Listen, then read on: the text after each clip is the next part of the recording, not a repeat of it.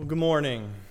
You will notice a theme running throughout our service this morning. In fact, I'll ask you to keep Psalm 42 in mind as we go through our text this morning, as you're going to see several repeated themes from that psalm as we delve into the Gospel of Matthew. So you can go and begin turning there as we return to our study in the Gospel of Matthew, in Matthew chapter 16. While you're turning there, I want to ask you a question. Do you think it's possible to distill everything in life, perhaps even life itself, your very existence, down to a singular purpose? Is it possible to ask a question that brings to the forefront the essence of our existence? Well, that's a nice, easy question to start the morning off with. It's basically, what is the meaning of life? But let me tease this out a little bit further. If our existence, or the significance of our existence, could be boiled down to a singular question, what would that question be? In our Western culture, it seems like it must have to do with sexuality in some way, the way it's being pounded into us at every turn. Or perhaps it has to do with our self-esteem or self-worth. Now, if you're here this morning as a Christian, you recognize those are not the end-all of our existence. But what is it? I want to put before you this morning that there is a question, the answer to which matters more than any other question you will ever be asked in this life. And it reveals the very purpose of our existence. If that intrigues you and you'd like to learn what that question is, then let's read along together in Matthew chapter 16, verses 13 through 20.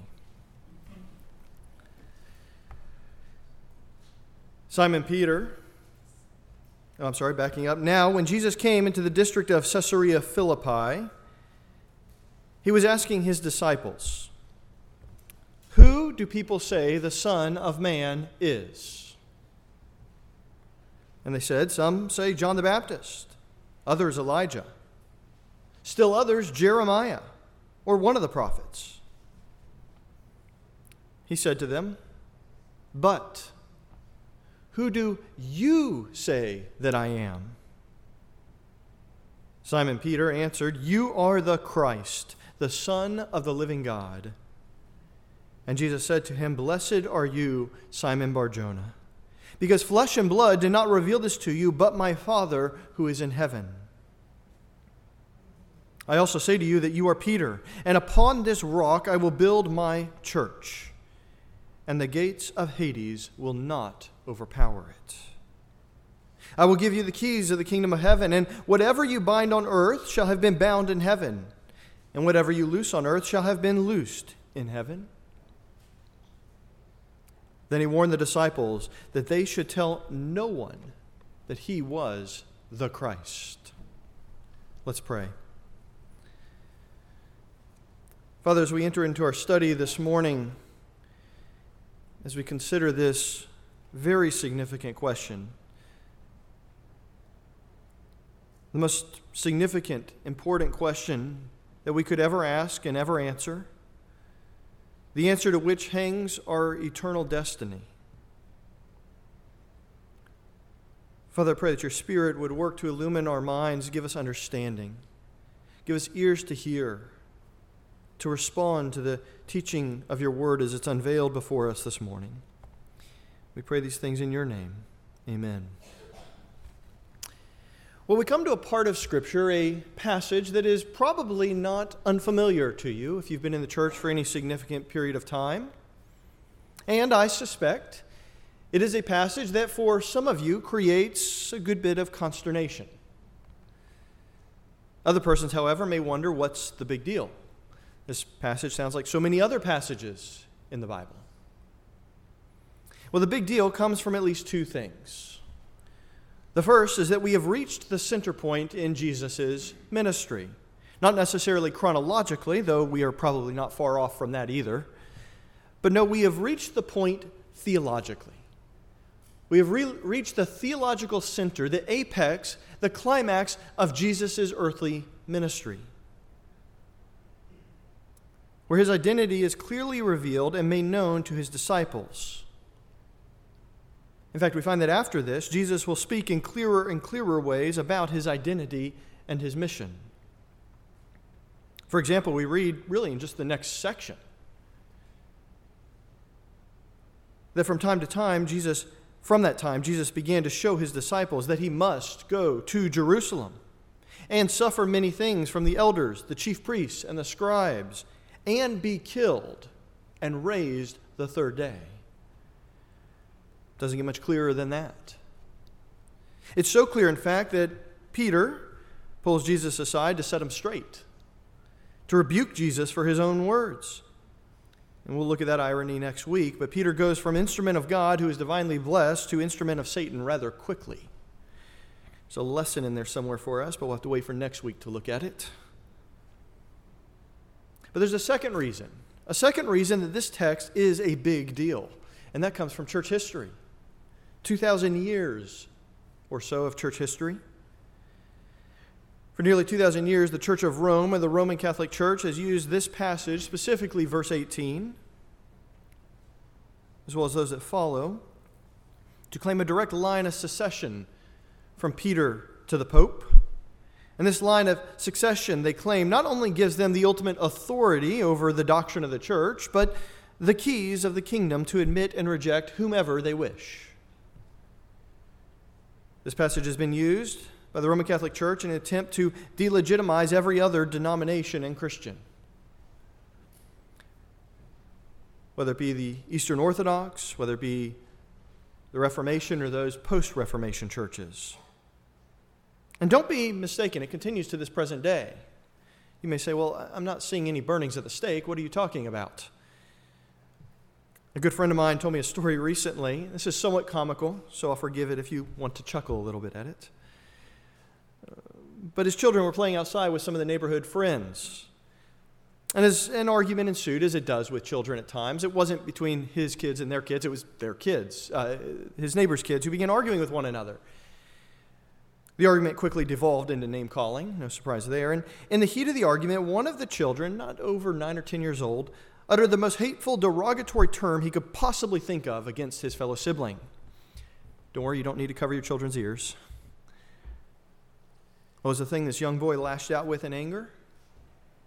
Well, you're a Protestant. You see, that boy and his sibling and his family, they were Catholic. And the worst, most detestable thing this young boy could think to call his sibling was a Protestant. Many of us have friends or family members who are Catholic, even if nominally so. And we begin to squirm in our seats when these types of divisive issues are brought up. Those type of issues that we'll look at this morning, especially when we consider their implications, especially when it pertains to family members. And so both theologically and historically, this section of Scripture is a big deal. It's critically important to understand. But as important as it is to understand, I also want to suggest that for the past 2,000 years, our attention has, for the most part, been in the wrong place in this passage. And so as we approach the text this morning, we need to be careful not to allow 2,000 years of history drive our study and interpretation of this passage. It will be very tempting to look at this text through the lens of our preconceived ideas about what it means or doesn't mean.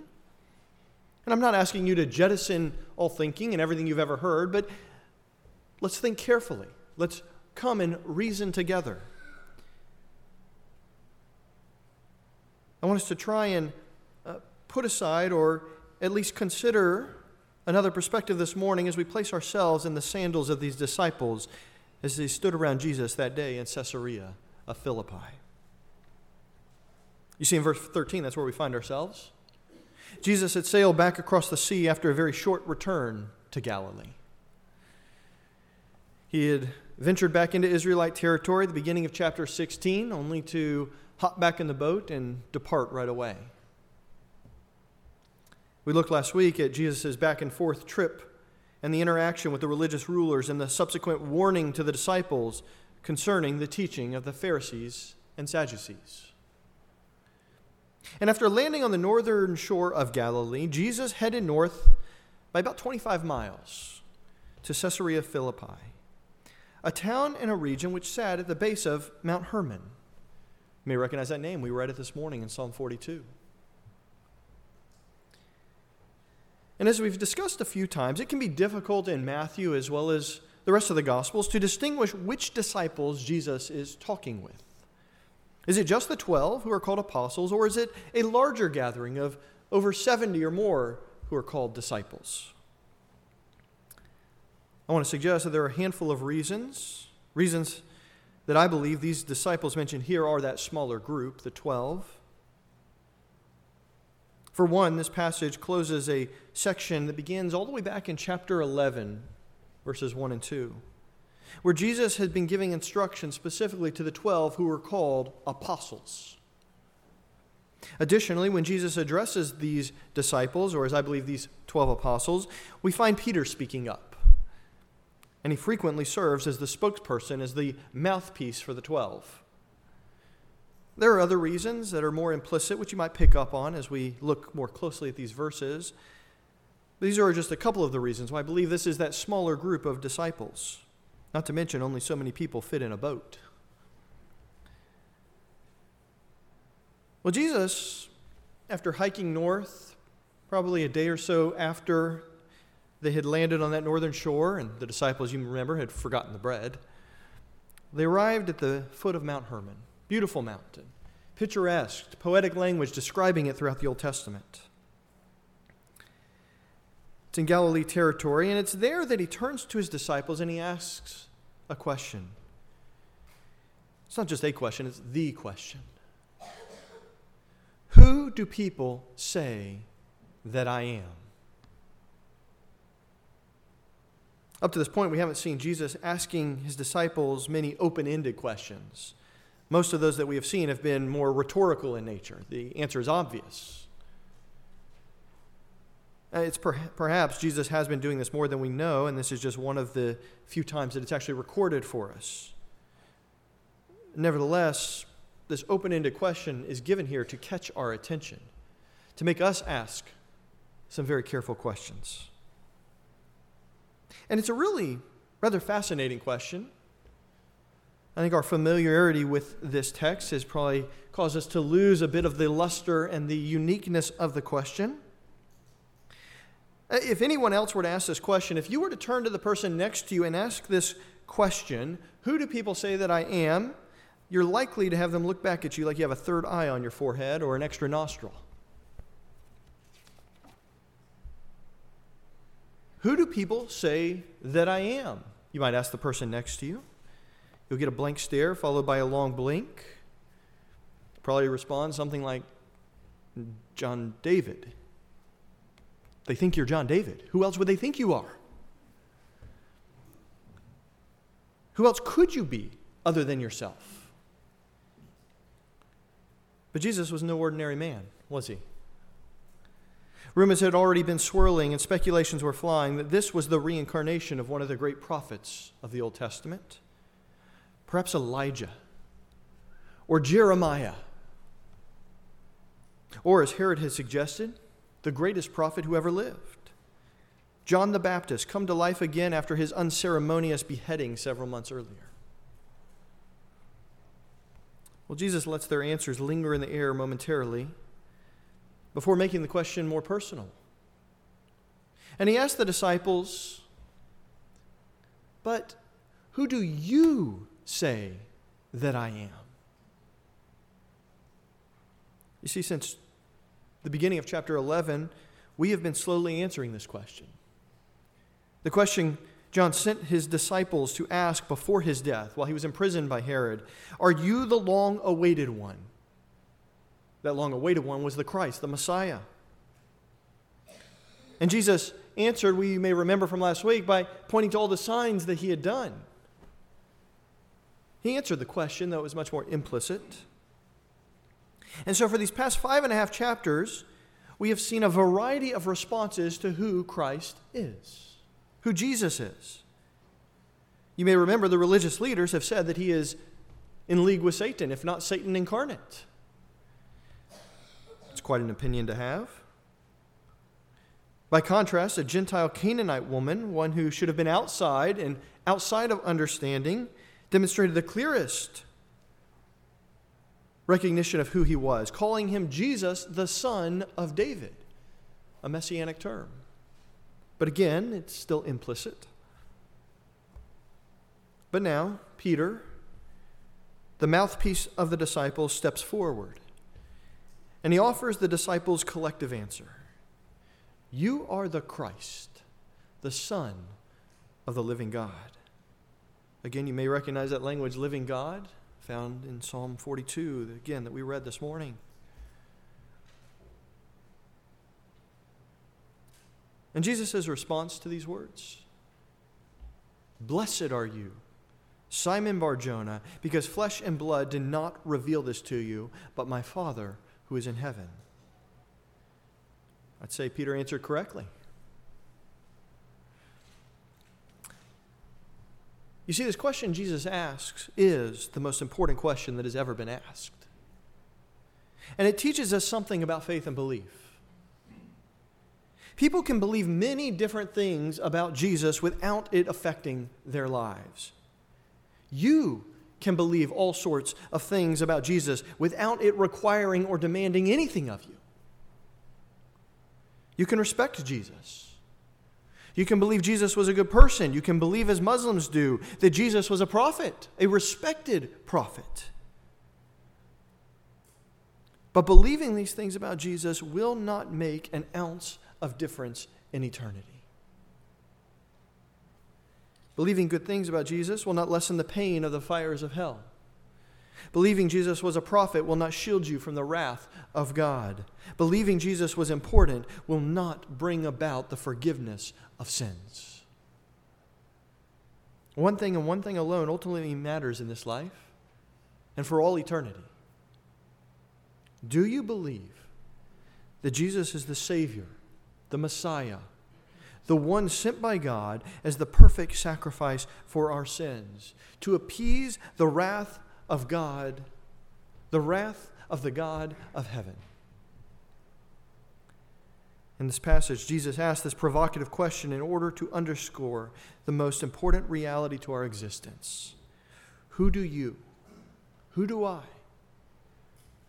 who does the person next to you say that Jesus is? Anything less than the confession of Peter will not save you from hell. Anything less than the belief of Peter and those disciples will not rescue you from the wrath of God. Now watch as Jesus unfolds the implications from who he is. As we enter the controversial section of this passage in verse 18, the verse has, and forgive the pun, been the bedrock of Roman Catholic theology for centuries. The papacy rises or falls on this verse. And there's a bit of housekeeping that's in order as we enter into this controversial section. First, Jesus is not here renaming Peter. He did rename Peter, but that was a year or two earlier. John 1:42 describes Simon's entry into discipleship and the new moniker that Jesus ascribed to him, the name Peter. Interestingly, Peter, or Petros, was far from a common name. In fact, it was unheard of. As far as we can ascertain, there is no record of the name Petros or Peter in the Greek-speaking world prior to the New Testament. It was a strange name. It was an unusual name. Our nephew, who is just beginning to speak, will point to a person and sometimes call them by a word that he associates with them. My dad, he calls tractor. I'll leave it to your imagination to figure out why. And Elise, well, her name is haircut. At least he's used it once or twice. That's about how strange the name Peter would have sounded to the ears of those listening, to his contemporaries. But he already had that name when we come to this passage. Jesus is just reminding us that he had already given him that name. We also need a very brief language lesson here before we continue. You see, we have two different words here for rock or stone. First, you are already familiar with Petros. That's what it means, rock or stone. But there's another very similar sounding word, not the word Petros, but the word Petra. And it is different.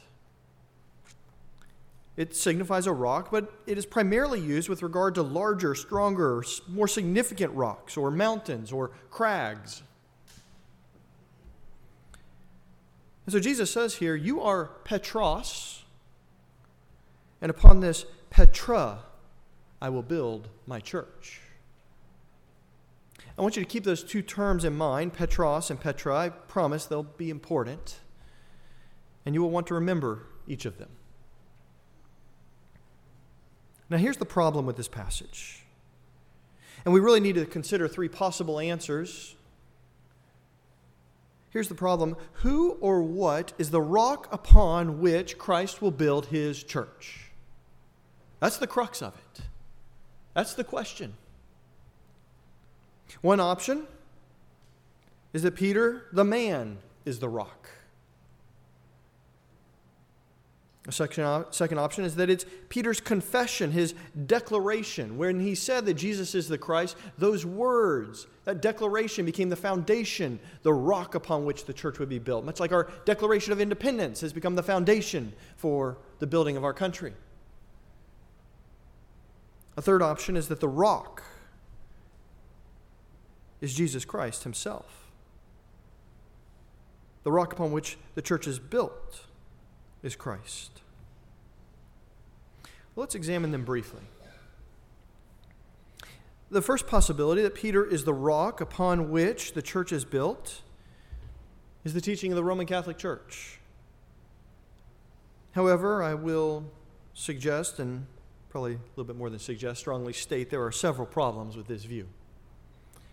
You see, if Jesus and Matthew had intended to say that Simon, as an individual apostle, completely separate from the rest of the apostles and other disciples of Jesus, was the thing on which Christ would build his church, then there's a whole lot easier way to say this. There's actually many other ways to say this that would have been a lot easier and clearer. For example, he could have said, you are Peter, and upon you I will build my church. Or you are Petros, and upon this Petros I will build my church, using the same Greek word for Peter. But Christ does neither of those things. Instead, he switches from Petros to Petra, a related but different Greek term, and this prevents a simple and automatic conclusion that Simon the man is the foundation of the church that Jesus will build.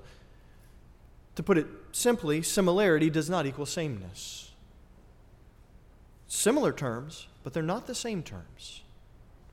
And so there is some distinction being called for here. Additionally, thinking contextually, if you were to read ahead, and some of you already have, to Matthew 18, the beginning there, if Peter were the intended head and the foundation of the church, then why do we find the disciples arguing at the beginning of chapter 18 over who is going to be the greatest? If Peter's the greatest, Jesus has already settled the matter. Why are they arguing about it? Makes no sense.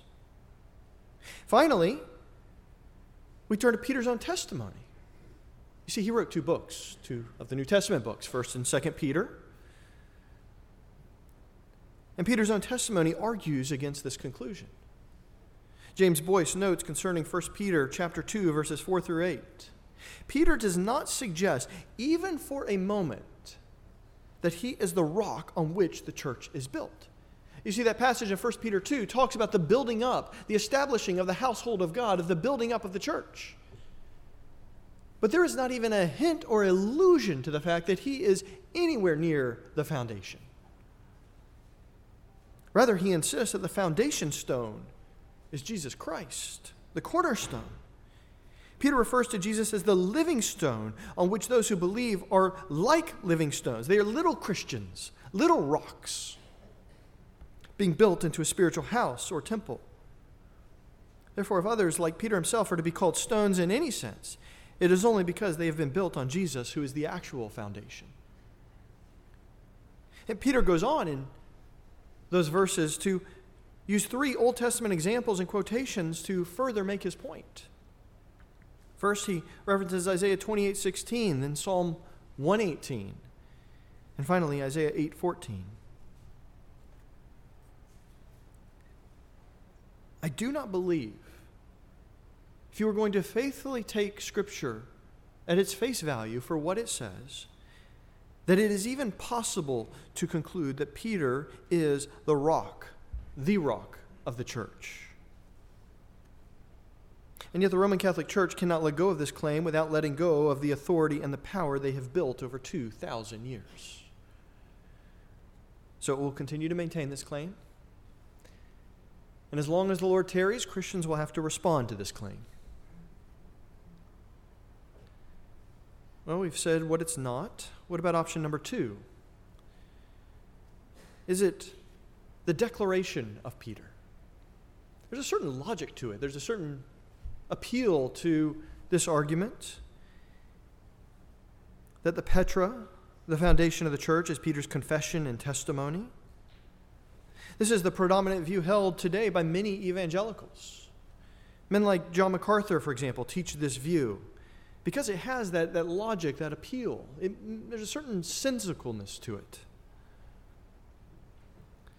And while I understand and appreciate this view, ultimately I cannot accept it. And the reason why is found in the third possibility. You see, the more I study, the more I find myself drawn through my study to Christ being the Petra, the rock upon which the church is built. Firstly, and perhaps most familiar to you, is that Jesus has actually already identified himself in his teaching as the rock or the Petra upon which we should build. You say, wait a second, where's that? Well, you don't have to go far. Turn back to Matthew chapter 7, verses 24 through 25. Many of the children memorized this verse a few weeks ago as they've been focused on the Word of God through the summer before getting back into their regular study.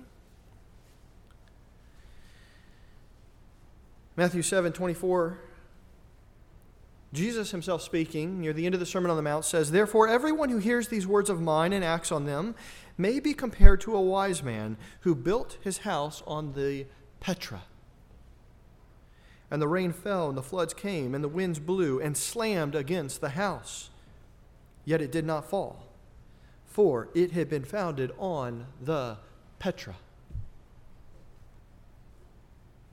You see, there are certain unmistakable similarities here to Christ's declaration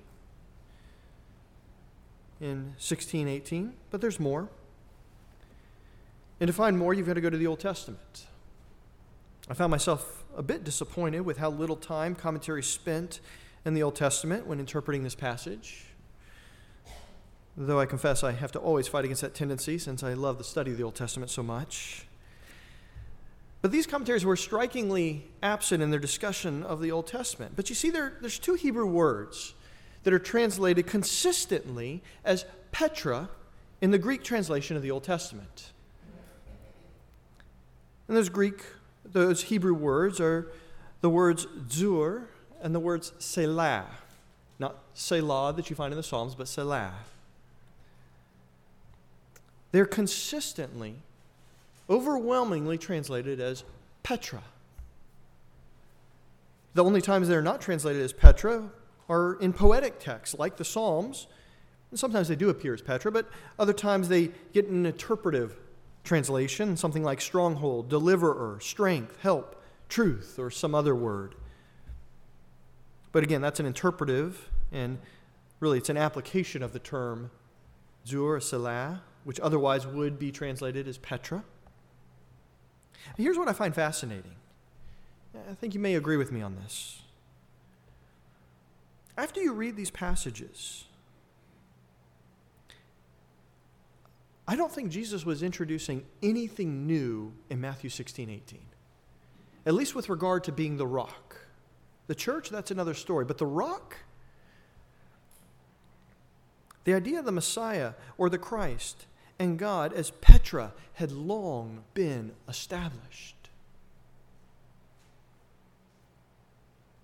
There are at least a couple dozen passages, probably more, but We'll just look at two this morning to illustrate what I mean. Turn with me, if you would, to 2 Samuel chapter 22.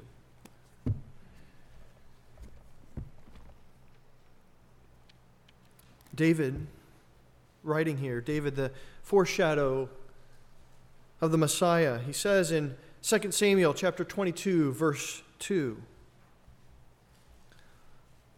and I'm going to insert the word Petra where it would be Salah or Zur.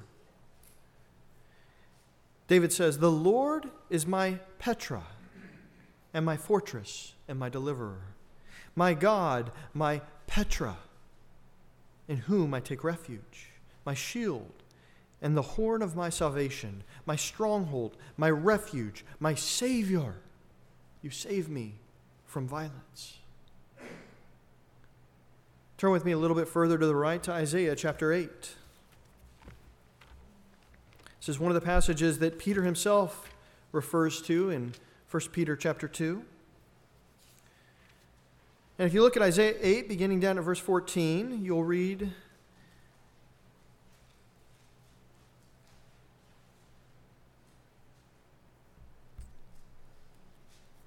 "And he, as the Lord of hosts, shall become a sanctuary, and a stone of offense, and a Petra of stumbling to both houses of Israel, a trap and a snare to the inhabitants of Jerusalem. Many shall stumble on it," that is the Petra. "They shall fall and be broken. They shall be snared and taken." And just for curiosity's sake, notice verse 16 and think about how Matthew 16, verse 20 ends. "Bind up the testimony, seal the teaching among my disciples." Interesting similarity there. In 1 Peter 2, Peter quotes Isaiah 8:14 and refers to Jesus as the Petra of offense when describing building the house of God, the church. You see, Jesus is not introducing anything new with regard to his character.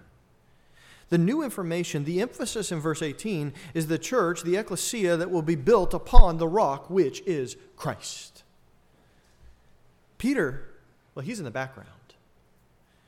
His name was just a pun, a foil, if you will, upon which to talk about the rock.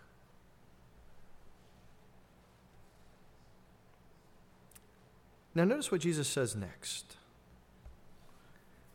"The gates of Hades, or hell, will not overpower it." Grammatically, the "it" here could refer to either the Petra or the church, the ecclesia. However, given that Jesus is the rock, I think the context strongly indicates that it's the gates of hell that will not overpower the foundation, the rock upon which the church is built. Just as the wind and the waves of Matthew 7:24 will not harm the house because it is on the rock. You see, there is nothing intrinsic to the church itself that protects it. It is because it is founded, it is built upon the rock that it is protected. And the gates of hell, well, that's an interesting term. Think about it for a second.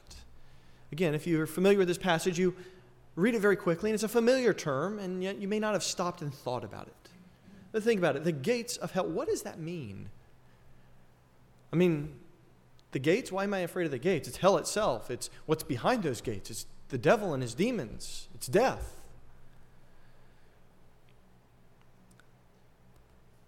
Well, it is an interesting term, and simply put, something we call metonymy, where a word or a phrase is used to describe its several parts. Encompassed within gates of hell is death, the devil, demons, false teaching, and the list goes on. It's a reference to everything that we think of when we think of hell and Satan. And yet at the forefront stands Jesus' power over death. When you think of hell, when you think of Hades, you cannot separate that from death itself. And it's death that was conquered when he rose again the third day. It was death from which the sting was removed by offering forgiveness of sin, according to Paul in 1 Corinthians 15. Death, the devil, and demons are powerless before the rock.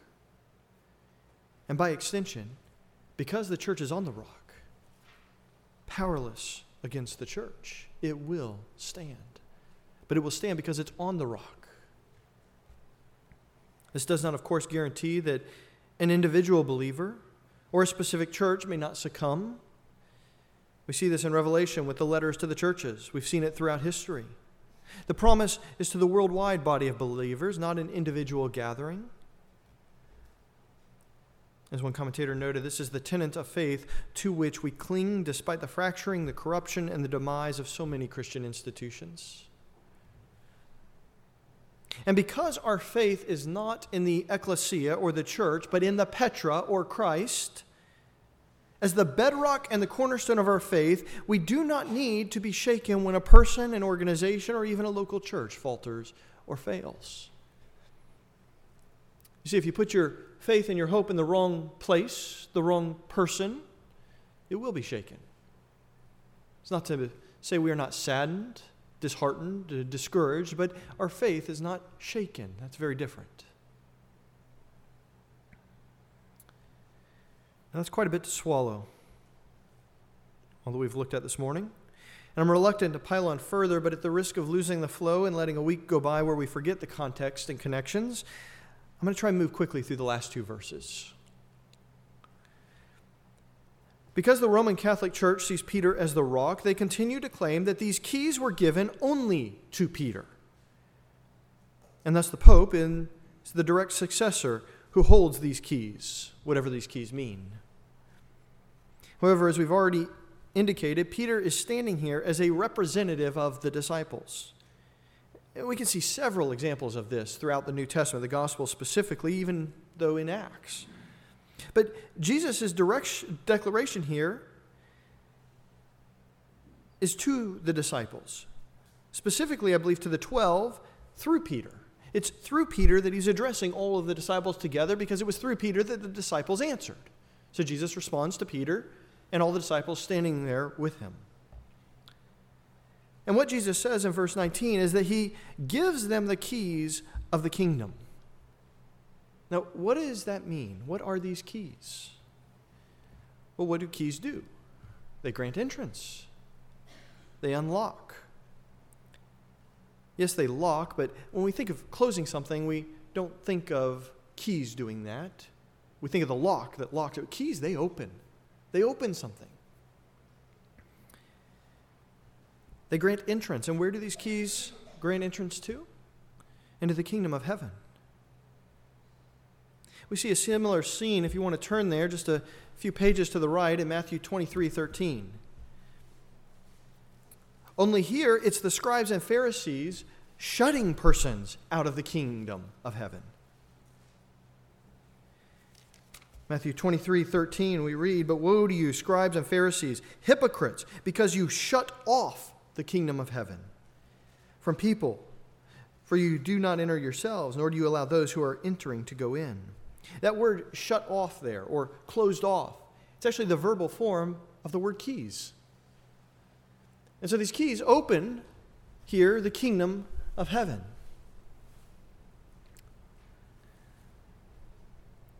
And this fits perfectly with the warning we had just been given a few verses earlier that Jesus had reminded them of, to beware the leaven and the teaching of the Pharisees and Sadducees. Why? Because it closes off the kingdom of heaven. It shuts people out of the kingdom of God. Jesus, on the other hand, will be giving them teaching and instruction that opens the kingdom of God.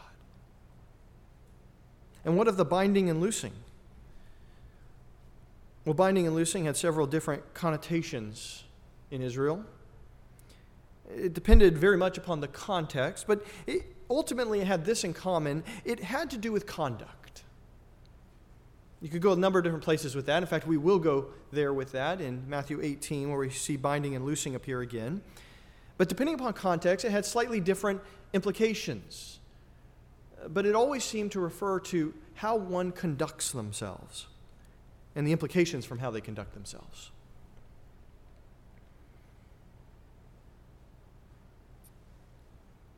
But notice here the verb tenses, when it refers to binding and loosing, what do you read?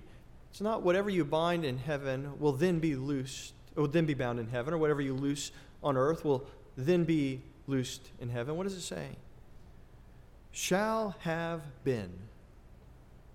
It's a past perfect. It's already been done.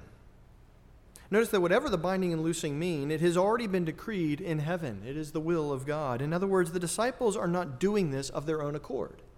This is not something the disciples get to go and make up and decide what they want to do here. They're simply doing the will of God. And here's the teaser. I'll leave you with it and encourage you to study this on your own. What I believe this is a reference to is the teaching and the instruction the apostles provide under the inspiration of the Holy Spirit throughout the New Testament. That they will be empowered to do this.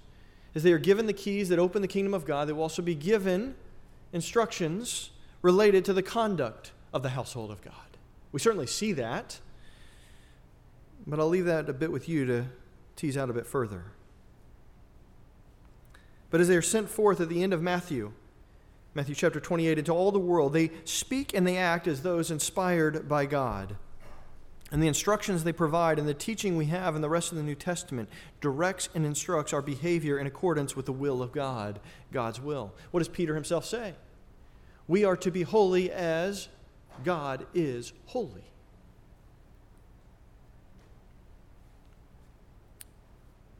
So here's the question. When do they get the keys? You notice there it was future tense, right? They will receive. And you will do this. Don't miss that future tense. In Matthew 16, it's still future. Jesus says, will give. It governs both the keys and the binding and the loosing. Well, what does Jesus say at the end of Matthew 18 after his resurrection? Verses 16 through 19. The authority I have from the Father, I what? Leave with you. Specifically the 12.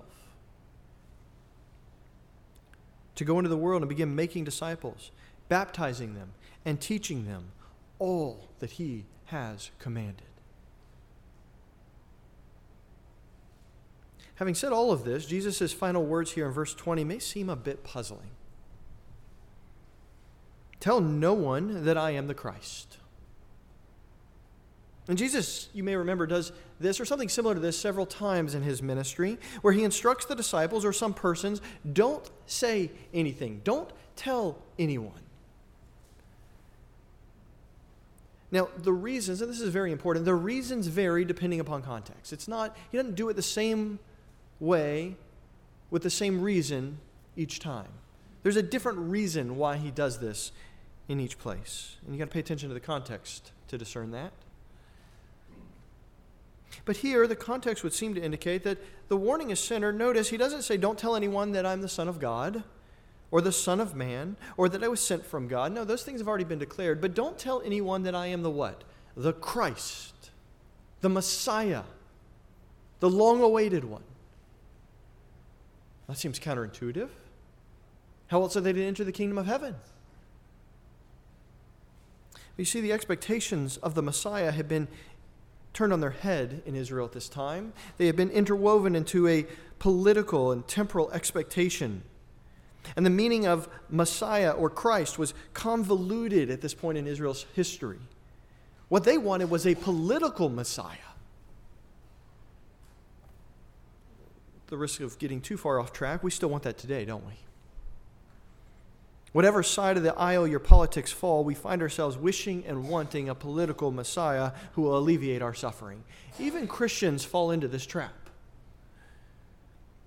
We want someone who will alleviate our suffering, our fear, and our pain, and we become too preoccupied thinking that government or some person will somehow save us, at least temporarily. They'll provide us with that security that we want. The problem is, we'll never find that satisfaction here on earth.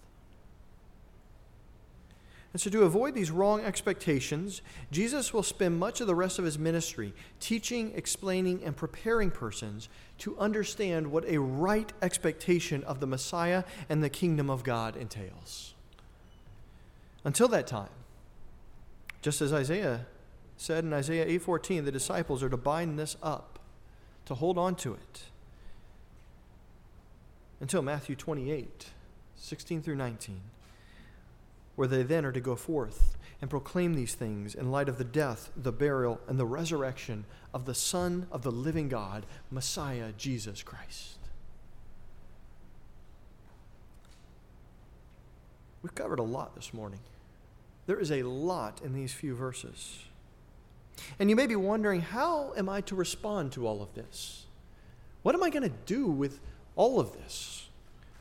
I mean, I now know Petros and Petra. I know there's a couple Hebrew words that I can't pronounce. But what do I do with the rest of this information? Well, to answer that question, I want to return to the most important question that can ever be asked of you.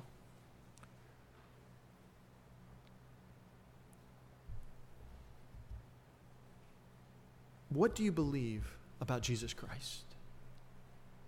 You see, there's two types of people sitting here this morning. Despite all the differences that exist in the world, when you get down to it, there's only two groups of people that are sitting here this morning. Either the living God has revealed Jesus Christ to you as the only one who can save you from the great wrath to come because of your sin, or he has not. Look carefully at Jesus' response to Peter and note its implication. Flesh and blood did not reveal.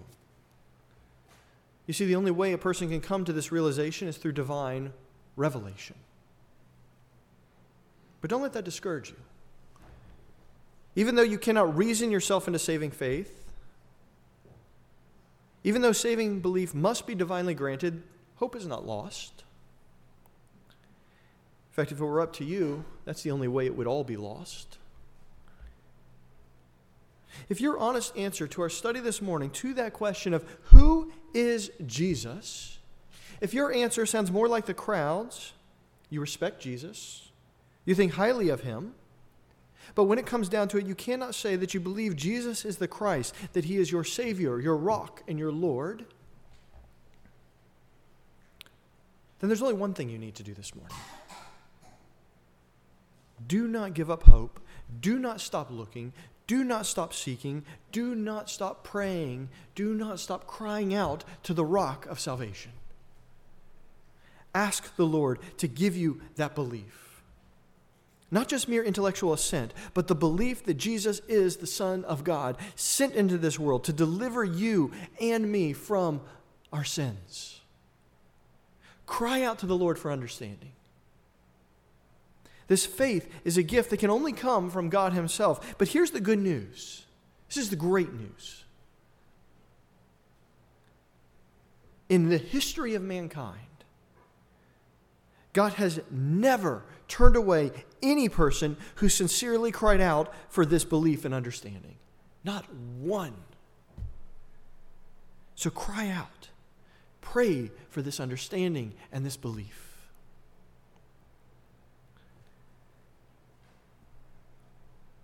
That leaves us with the other group here this morning. Those who have already been granted this gift of faith that comes through the washing, the regeneration, and renewing of the Holy Spirit, the forgiveness of your sins. For us, the story doesn't end here. The mission has just begun. The keys to the kingdom of heaven have been handed down through faithful persons for centuries, not from pope to pope, but from believer to believer, from faithful believer to faithful believer. And if you're sitting here this morning with belief that Jesus is the Son of the living God, that he is the Messiah, he is the Christ, he is the hope for all mankind, he is the hope for eternity, then you have the keys of the kingdom. You have the teaching. If you had the keys to a locked room and that room was set on fire, would you stand by watching people burn? Or would you rush to the door with those keys?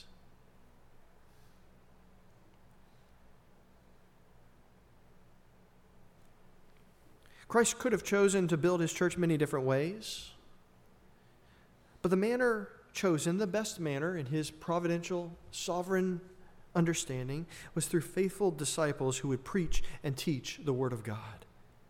The Word of God, which is found in these 66 books of the Bible. So how are you doing with that? Have you taken time to preach and proclaim the gospel week to your kids, to your family members, to your neighbors, to your coworkers, even to strangers? Do you pray for the Lord to provide thoughtful conversation and opportunities?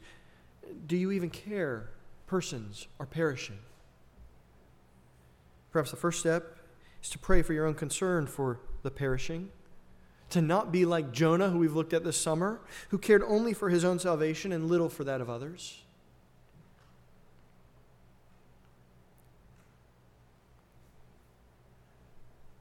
If you believe in Jesus Christ, you can and should be asking, am I acting like it? Is your life one of repentance? Is it one of serving others? Is it one that people look at and say, she reminds me an awful lot of Jesus Christ? Or when I am around him, it makes me want to be more like Jesus. When you are talking, what do you talk about? Do you concern yourself with the weather? Or are you concerned with eternity and preparing for the life to come? Let's pray.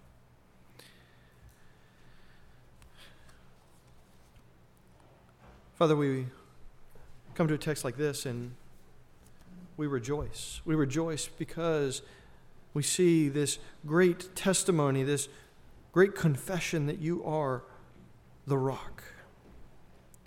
And the comfort that brings, the security that brings, that you are the Messiah, the long-awaited one, and all of the hope that is bound up in what it means that you are Christ. All that we will see in the weeks to come as we see you fulfill prophecy after prophecy after prophecy leading up to your death, your burial, and your resurrection. Father, help us to live in light of this great confession. For those who cannot confess you as Christ, that you will give them that saving faith. For those of us that do confess you as Christ in faith, that we would live like it and we would use those keys faithfully. We thank you for the study this morning. We thank you for your Spirit, whom you have given to help us understand and guide us and lead us into all truth. In your name, amen.